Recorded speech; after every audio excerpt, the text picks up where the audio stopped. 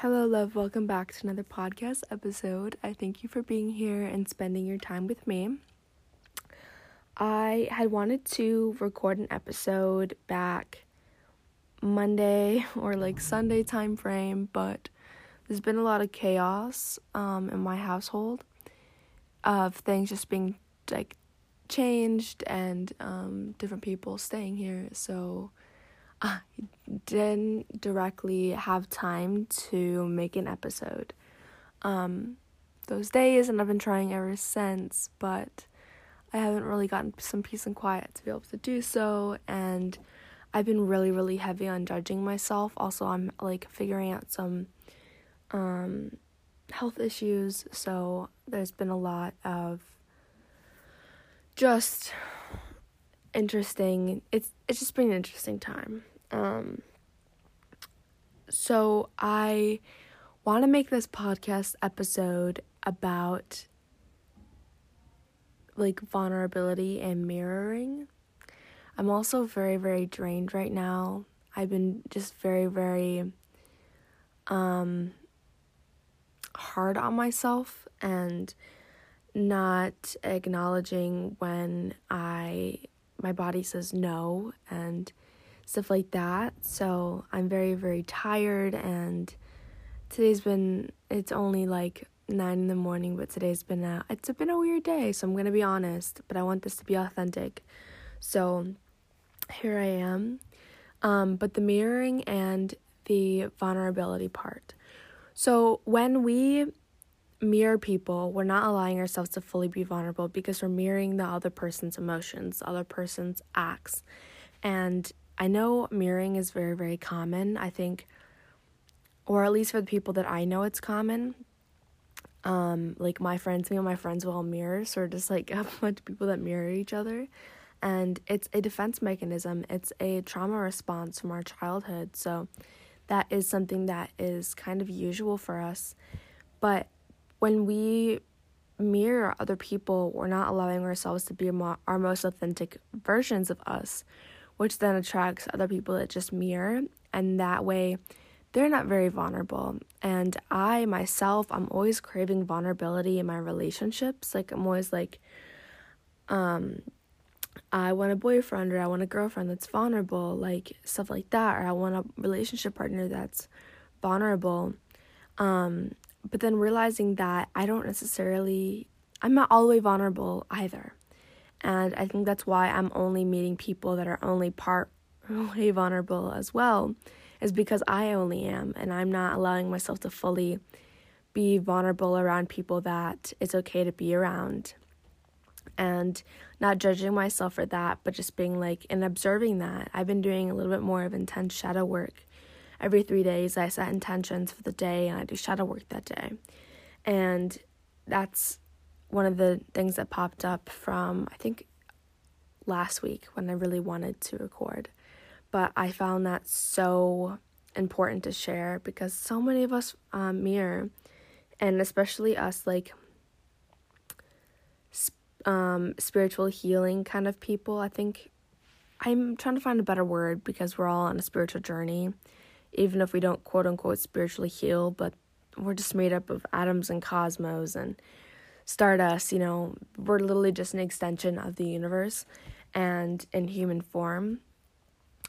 But we don't always acknowledge just the things that we want and finding that direct mirror when that's what we really need to look for. So when you mirror people, make sure to take a deep breath and just be okay, I'm going to allow myself to be vulnerable here, and it's going to be okay.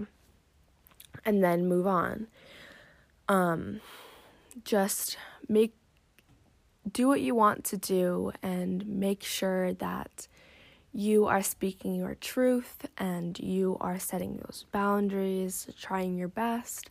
And I love you so much. I love you for being your most authentic version because that holds space for others. I don't think you get that. The only reason I'm so open about accepting who I am and allowing myself to be full me is because I see people being their most full authentic selves as well, and I'm wow, Like, they look so powerful and so confident, and I want to be like that. And I found the secret ingredient, and that's just being your most authentic self, because if you're pretending to be like somebody else, that's when there is going to be a kind of, it's like when you're trying to play a role, you're not that confident in that role. But when you can be your most authentic self without judging yourself, it doesn't matter. You might have some past trauma from other people saying that you're too much, but if you fully accept yourself, other people doesn't matter. It's just the same as judging judgment is still judging. Like, if you're going to constantly look at somebody and judge, that's only because you internalize and you judge yourself. And so when you are then judging, take a deep breath as well and just be like, okay, why am I judging? And normally if you sit there, you'll acknowledge this tiny part inside your head, this little voice that's saying that part of you is too much or this or that, and find those triggers. When I first started journaling, I had like these columns in my journal, and it was like angry and sad and another one, I don't remember.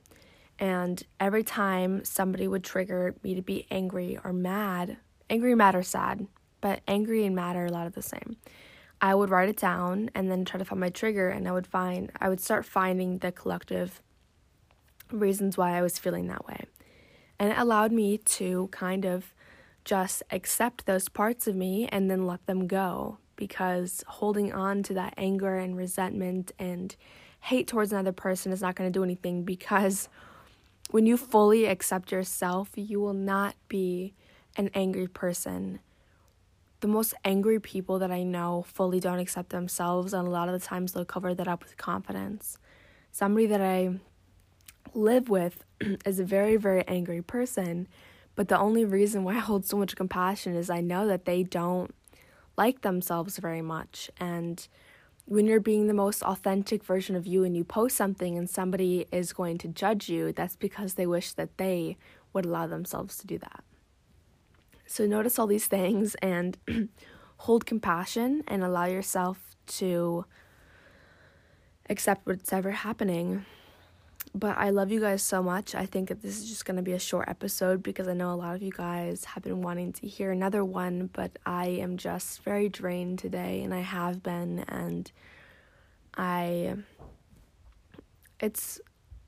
going to be stepping into a new year, and I think that time is just an illusion, and we like to put these milestones on our humanness almost, like we're like, okay, starting up a new year, new me, but let us fall back into those old habits because we don't think that we're worthy of some of these things. Maybe I'll also quickly talk about that is, let's say, like I do this a lot, like I'll get into a really, really good habit.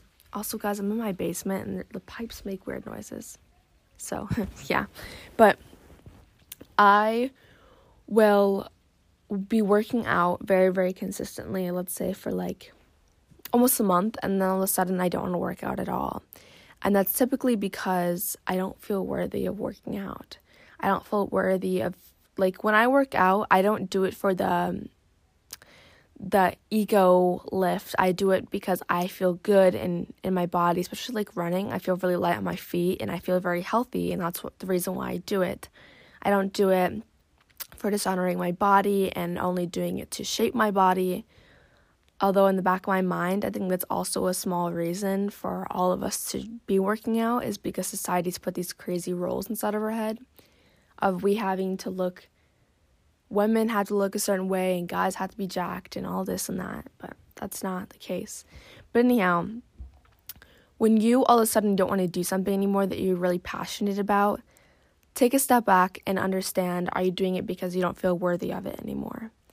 A lot of us will also not accept a healthy relationship because we don't feel worthy, because we've only known bad things. For instance, I'm going to be vulnerable here. Growing up, I thought I always had a very truth-ridden life, you know. I would observe and I would have a set of rules, and I'd be like, okay, my family does things this way, all I have to do is stay inside these rules and I'll be okay. and then something will change and my whole boat would be rocked, and I'd be so upset because I'd be like, I thought that these were the rules. What do you guys mean that this is not right? And I also, like, just in so many different small areas of my life, I've only known absent love, if that makes sense. I haven't known true unconditional love. And so when somebody, for instance, says something kind to me or texts me something really kind and compassionate and loving, I'll take and I'll second guess it beforehand. Or somebody's really, like, they'll send me a cute text message, like flirting, whatever, and I'll be like, are you sure? Like, really? Things like that, and second guessing them, and they'll be like, yeah, what do you mean? And I'll just be like, it just doesn't sound right because I've never heard those words, except that was the first time ever hearing those words, you know? I didn't grow up in a very emotionally vulnerable place, and I can't judge them. That's just the way that they grew up, and I've grown up with a couple different sets of people, and they're all very emotionally unavailable, and that has made it really, really hard for me to express myself without being judged, and so therefore, I don't know what that unconditional love looks like. Just now this year, I have a really, really good friend, so if you're listening to this, I hope you know how much I appreciate you, because I don't always express it, but I really, really am happy that you're in my life, because you show me unconditional love. And to have people in your life that show you that unconditional love is so, so important, and it might feel really, really weird at first, and you're going to feel unworthy of it because you've never known it, but just allow it to be. Guys, I also just woke up, so my voice is really groggy, but even it's like a trigger for me when I see couples arguing and they think that it's funny, or like, okay, arguing is healthy, but I know people, like couples that call each other mean names and almost like bully each other, but not in a funny sense in the moment, and it triggers me because I'm like, that's not what love looks like to me. Love to me means unconditional love, like unconditional love. That means love with no boundaries and not calling each other names.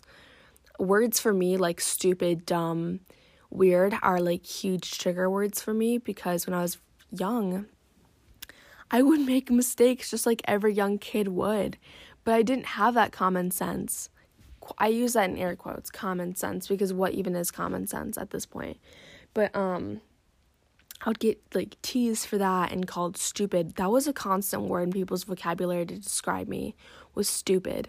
And I was never great at school. Like, I would say little things that didn't quite make sense because I didn't grow up like everybody grew up different ways, and people wouldn't hold compassion for me for that.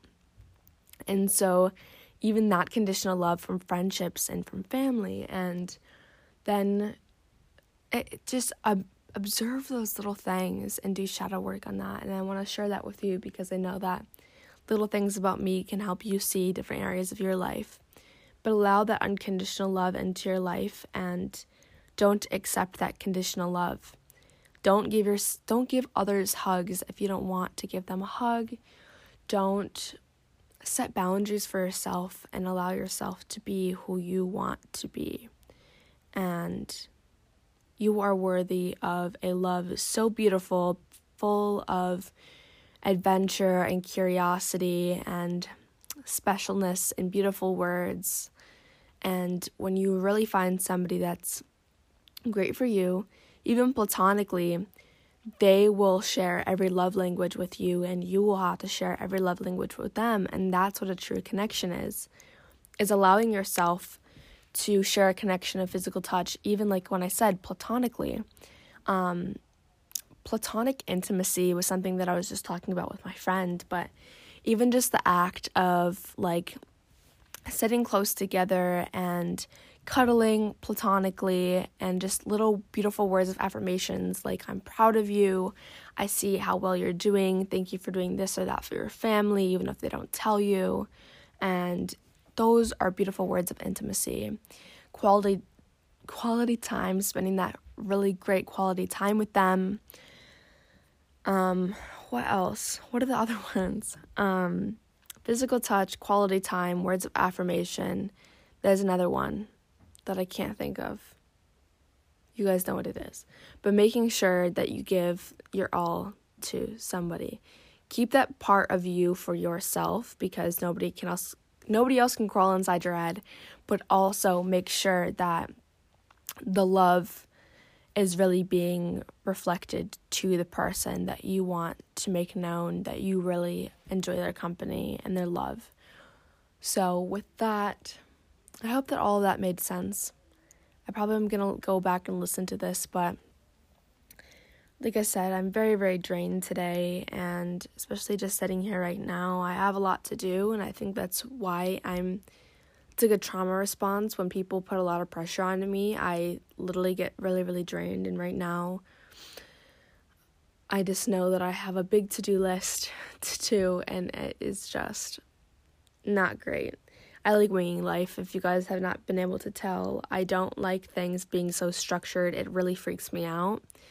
I don't like having a very organized life. I don't like the idea of a 9-to-5 or getting married at a young age and having kids, like those kind of things. I don't like structure. I like winging things, and the way that things are going to be is the way that they're going to be, and I always see so much more beauty by winging things. So that's that. I love you. Thank you for being you, and I will talk to you again soon. I'm sending lots of love.